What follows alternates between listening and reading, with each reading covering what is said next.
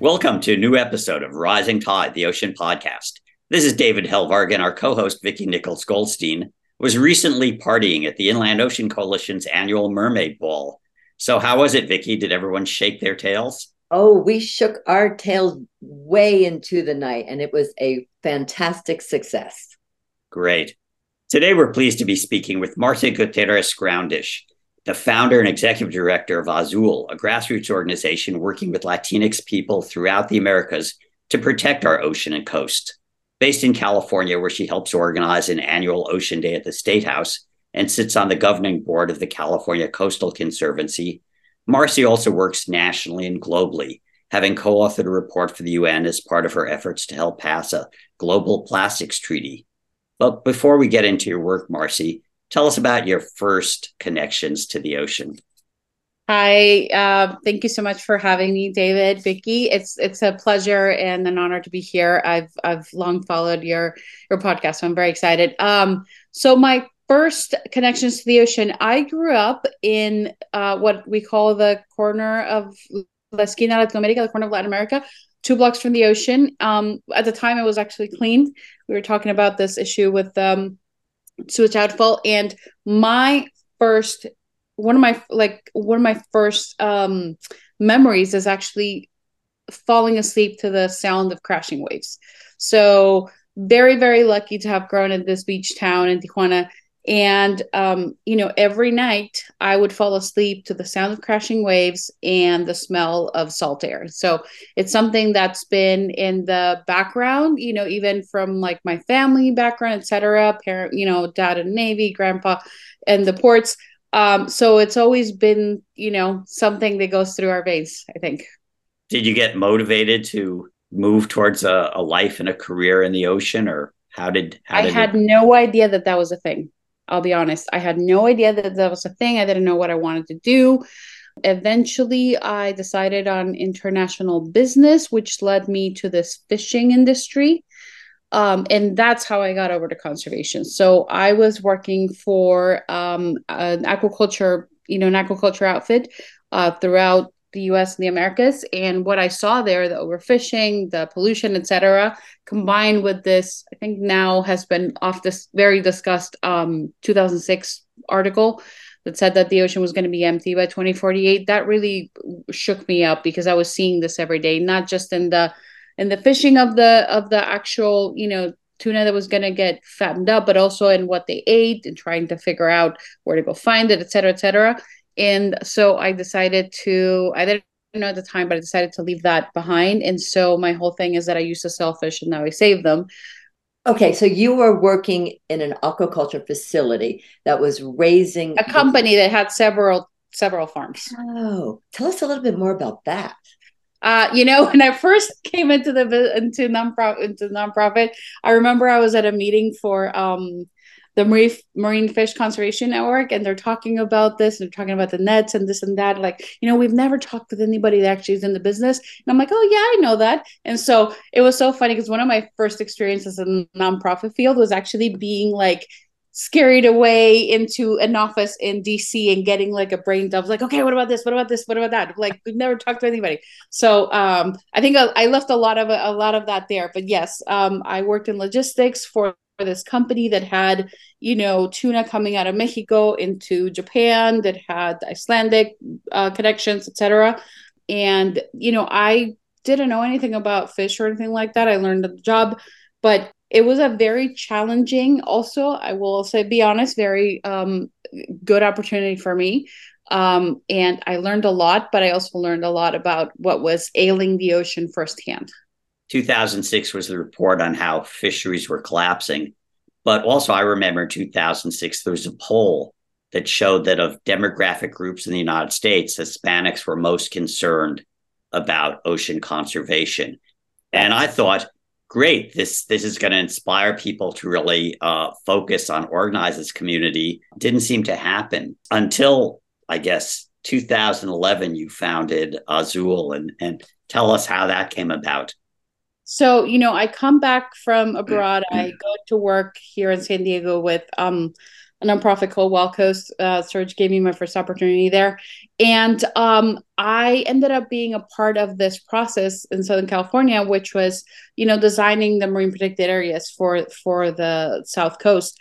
And I didn't really know anything about inclusivity or diversity or anything of that effect.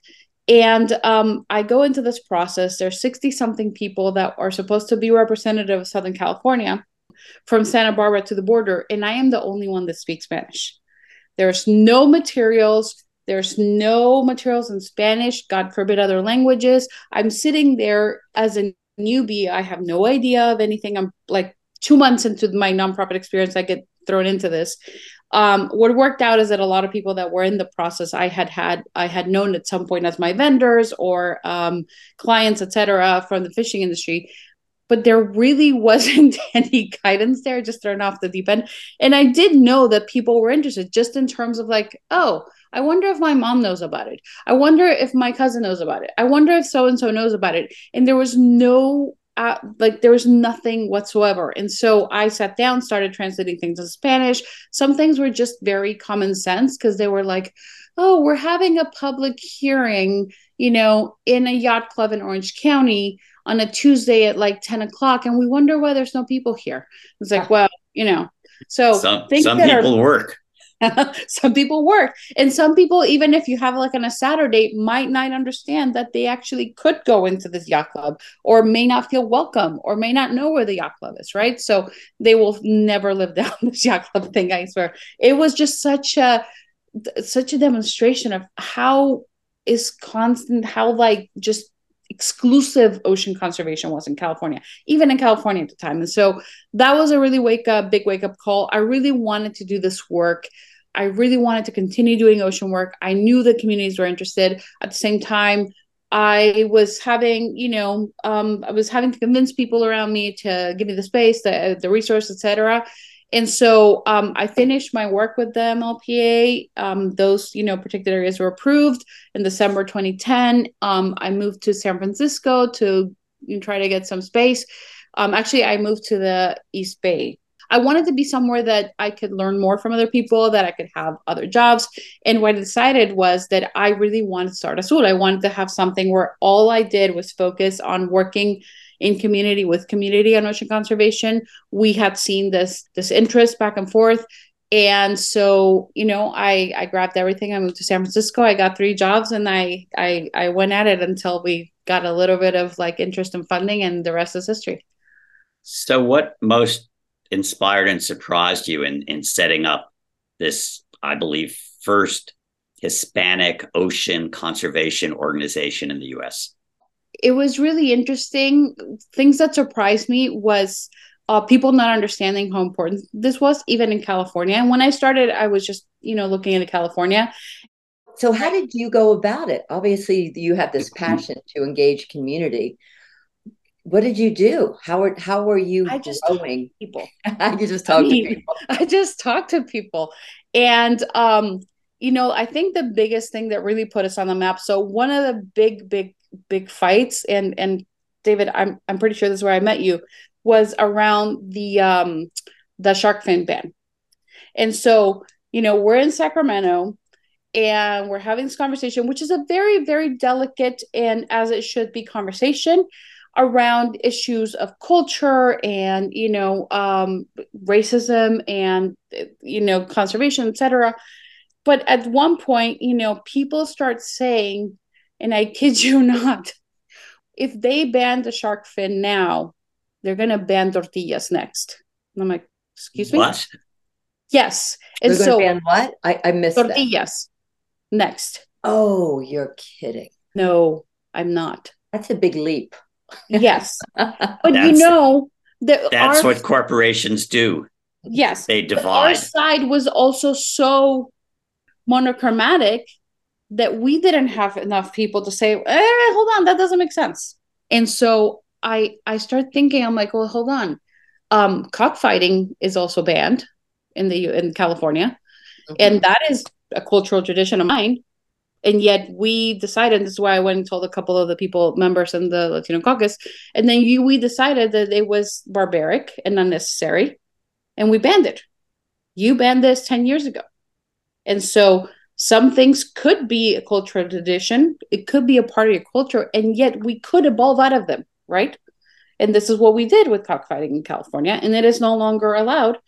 And I don't find it to be, a problem. I understand that at one point it was part of our heritage and tradition, but we understood that it was a problem and we evolved out of that. And that's really how I got a bunch of people to jump on board. But it took having that conversation in that shared cultural heritage one-on-one, and knowing that and understanding that to be able to have that connection and that discussion, if that makes sense. Shark banning was kind of a good start for Azul. And then you went into plastic pollution, which definitely has direct impacts on the Latinx community. And maybe you could talk about that. So, every time that we talk and we're out in public, and we would go out and do the events and tabling and et cetera. And this is me, amidst my other 2-3 jobs at the time, because there's no funding for Azul at this point. There was offers to go in-house in other places that would cover the funding, but I really, really wanted to have it be its own, independent thing. And that went really far in terms of people trusting us. It's like, oh, you're not just like some sort of like outpost of somebody, right? And so, but that took time and money and effort. And so here I am between my, 3 jobs trying to table. And what people keep telling us over and over again, they're concerned, is plastic pollution. People are very concerned. And this is mostly around the Bay Area, LA. They're extremely, extremely concerned about plastic pollution. And so, there's been a proposal at this point for several years on banning plastic bags, single-use plastic bags in California. It's, again, with the stupid, lazy conversations. No, we can't do that because Latinos don't know how to use reusable bags. And I'm like, excuse me? What? Yeah, no, people are too poor to care. And this is like advocates, some in our field, some in the opposition. There's all the astroturfing, etc. And so one day they repeated enough that I get like so, peeved off. And I'm like, well, hold on. My grandmother had a bag. My grandmother had a reusable bag that she used for, decades. And so I go and I spend half my rent, which I shouldn't have, but like I spend half my rent to get like this thing done, which is, and I'm pointing at the Vuelve a tus raíces de el plástico poster, which I'll send you. But it is what we call a grandmother bag, right? And it says, go back to your roots, leave plastic behind. And so I start bringing my bag everywhere in Sacramento. And all of a sudden the conversation starts changing. It's like, oh, yeah, that's not that hard. Oh, yeah, we know how to do that. It's like, oh, not only do we know how to do this, we can show you. We've been doing this for generations. And so that's where the conversation started. It took a lot of work, both in Sacramento and in California, op-eds, sort of like town halls, like that sort of mobilization. But people were really interested. This is something that really resonated with people. And I think that folks cannot really underestimate that the conservation movement has done a very bad job at engaging communities of color. And it has historically been with a tinge of condescension, sometimes very condescending and patronizing. And so for us, it was something that we were like, no, hold on. We know how to do this. We know how to lead. And so imagine the new avenue, a new campaign where people were not being talked at, but really asked to step in and lead. And I think that's where we really hit the jackpot with that one. And eventually that went on to pass with, Latino legislators as the actual sponsors of the bill. Okay, a quick break here. I'm sure you recognize my voice. I'm your co-host, David Helvarg. I'm also Executive Director of Blue Frontier that sponsors Rising Tide. If you enjoy our talks with the watermen and women making a difference for our ocean world, you might also want to check out our other work at www.bluefront.org. There you'll find links to many other projects, including our Blue Movement directory of over 1,200 ocean activist organizations, many near you. Again, check us out at bluefront.org. And if you enjoy Rising Tide, the Ocean podcast, spread the word to friends and families from sea to shining sea. And now, back to the show.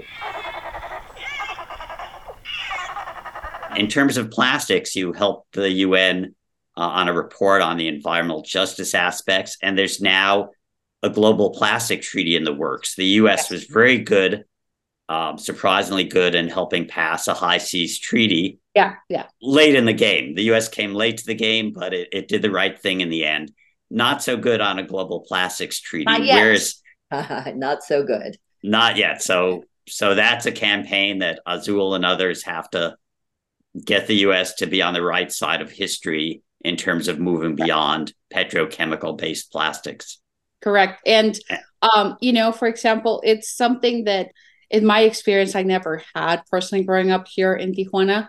For example, looking back on that, this was really a big wake-up call for me. Looking back on that explosion at the Chevron, this plant in Richmond back in, what was it, 2012? 2012, right in my neighborhood, yeah. Yeah, and I was in the neighborhood August 2012, I think, and it was such a wake-up call in terms of like, holy smokes, people live here every day. And people have to deal with this every day. And I remember going back over the freeway a couple of miles away, and it was still that bad over there. And it's just like, I can't even imagine. Then you start looking at like how things are made and where this goes, and the subsidies and the infrastructure, and then like this insidiousness of like, oh, well, but you should be happy that that plant is there because there's no other jobs. And I'm like, well, no, there was another plant before that moved away because this was too dangerous. And so we just really have to be very open at looking at context and not just seeing at what's in front of us now. And so that's really what kind of moved on the plastic paper. I was at a conference. I spoke about this experience around, environmental justice, because what people don't realize, and thankfully that is changing quite a bit, is that, we look at plastic pollution as like a marine pollution issue. And, the pobrecita, the little turtle with the straw stuck up its nose, and that's very bad. But the problem is that by the time that straw, gets up the turtle's nose, it has left behind a wake of destruction.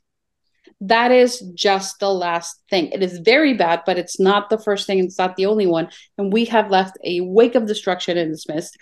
And that's where we need to talk about. So lo and behold, there was UN people in the room when I was speaking about this. So they asked me to come to Geneva and speak to them. And then that's where they commissioned our paper. So it's very exciting because it's the first time that the UN, in a paper that has its own seal, says environmental justice is an issue of, plastic is an issue of environmental justice. Here's how it hinders the achievement of all the sustainable development goals. And we thought, when we started with the paper, we thought, oh, maybe it's going to be like 3 or 4 of them, life underwater, et cetera. No, it's every single one of those goals could be hindered by plastic pollution if you look at the whole context. And so it was a really big wake-up call for us. And that's where we're still involved in this issue. And again, because people are interested. And the people don't really understand the whole life cycle of plastic. Correct. Well, I am lobbying to call it a death cycle because it's not life. Right, a death cycle. And given the ocean climate crisis we're in, that climate change is actually changing the physical nature of the ocean, its temperature, its chemistry, its color, its circulation. So I guess I'm wondering what Azul sees as the future. I think that there's many solutions out there. For us, we like to get very, very good at a couple of them. Like I said, we're very lucky to work with many people. Many organizations don't necessarily feel the need to be the ones on everything.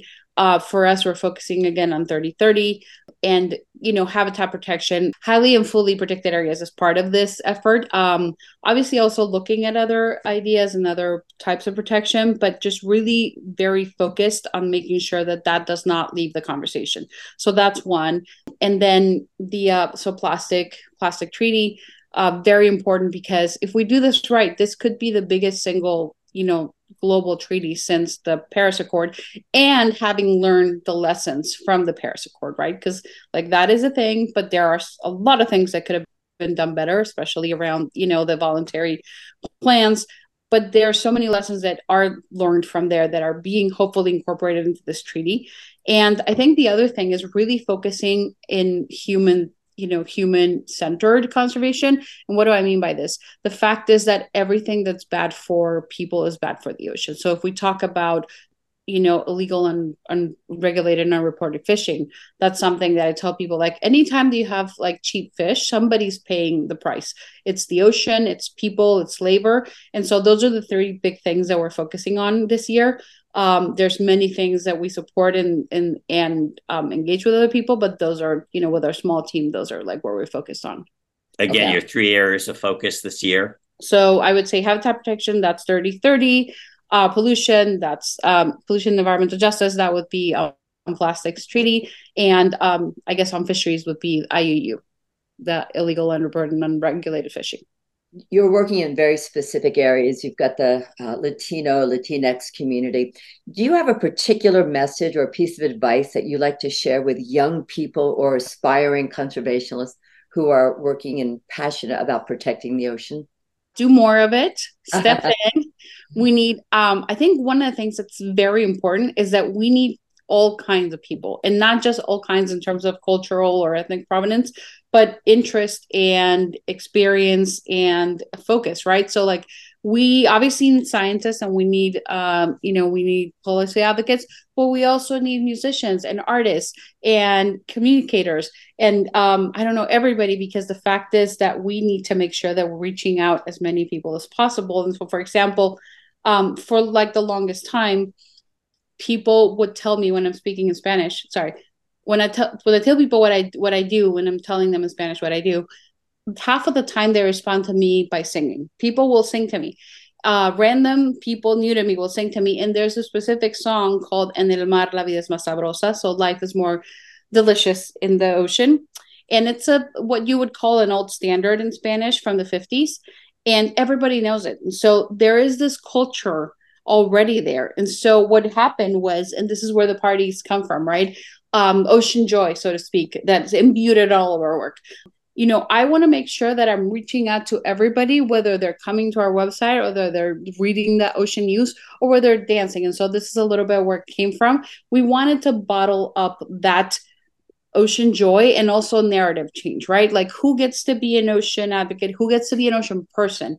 And for the longest time, we just heard, and with no disrespect, the Beach Boys, I love the Beach Boys, but this idea that is the ocean culture. And at the same time, I'm getting sung by many people. So we went and we created an actual record. And so there's a record with people from the Buena Vista Social Club, with musicians from all over. And it's all old standards in Spanish from all over Latin America that all have an ocean theme. And there's actually like a policy part to it. So we have a whole anthology of essays around it. It's like, okay, this song actually talks, and at the time it was not talking, for example, about climate change, but this song talks about just you wait until the oceans rise. I'm like, well, I hear this song and it makes me think about sea level rise, okay? And so this song talks about a little crab, and I'm like, I'm now thinking about ocean acidification. And so like all these things that like sometimes you just gotta get people dancing and talk to them about it there, right? And so we did the rollout, and we had, the biggest coverage in Spanish all over the continent about 30-30, because then we're like, oh, look at our record. By the way, this is a campaign for 30-30, right?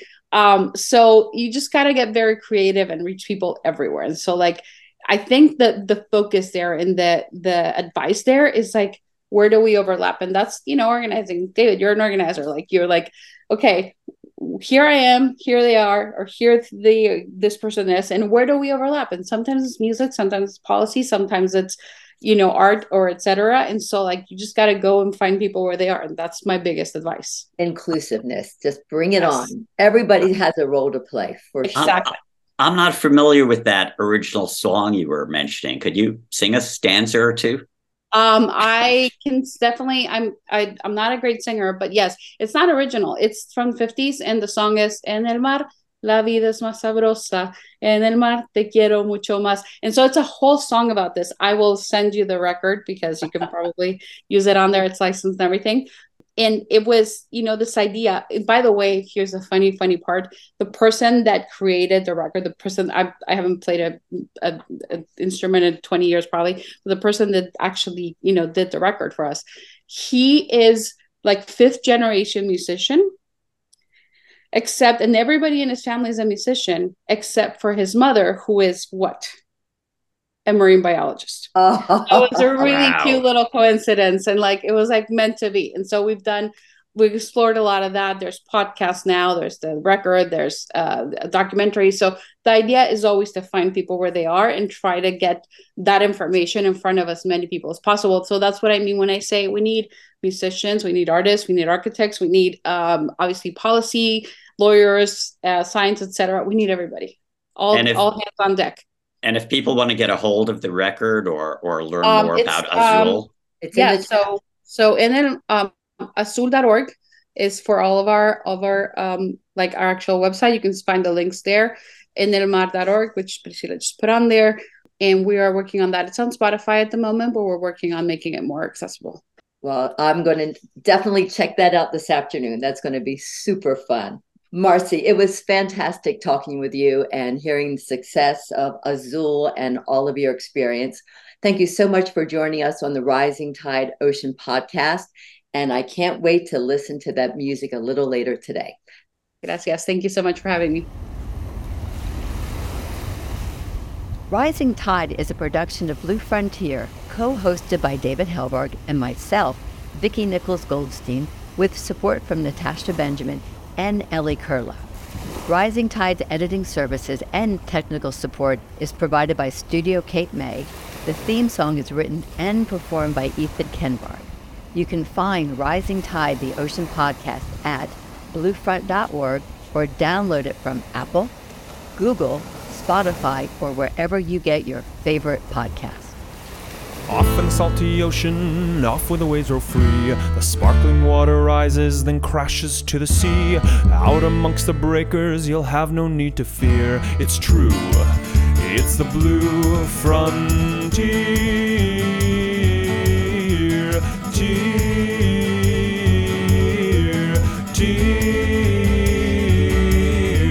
Off in the salty ocean, off to the Blue Frontier.